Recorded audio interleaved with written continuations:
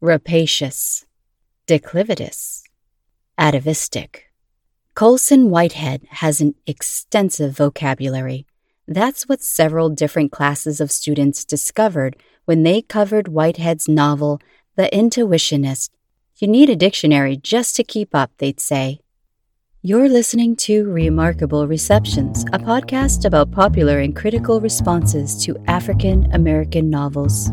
Fulminations, serration, obsequious. Over the last 20 years, students taking African American literature courses at Southern Illinois University Edwardsville have covered hundreds of works by Black writers, but the one work they have singled out in terms of language use is The Intuitionist. Published in 1999, Whitehead's debut novel is about elevator inspectors. It's about racial passing. It's a detective novel. It's a science fiction narrative. It's about race and struggle. And it's also about a writer's exquisite use of language, about his display of his formidable vocabulary. And students take notice. They realize while reading the book that Colson Whitehead has a command of words and definitions in ways that are quite extraordinary. Punctilious, neurasthenic, internecine. Students have expressed mixed feelings about the many new words that they encounter in Whitehead's novel.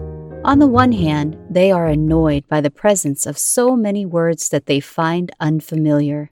On the other hand, the students are impressed by a writer who possesses knowledge of such an unusually large number of terms. Some students like that they need to use a dictionary to decipher the many words that Whitehead presents throughout his novel. They are grateful for the new words that they learn. Lassitude, mercurial, appurtenance. Other students find the task of looking up the terms bothersome. For them, lack of knowledge about so many terms disrupts the reading experience. How can you enjoy a book, they say, if you have to keep stopping to look up what words mean? Munificence, carapace, circumambulations. Literary scholars have commented on the intricate plot and mysteries of The Intuitionist. They've analyzed the technology implications of the novel and its philosophical themes. But for many students at Southern Illinois University Edwardsville, Whitehead's word usage in his book has the most pronounced reception. This episode was written by me, Howard Rambsy, and edited by Elizabeth Calley.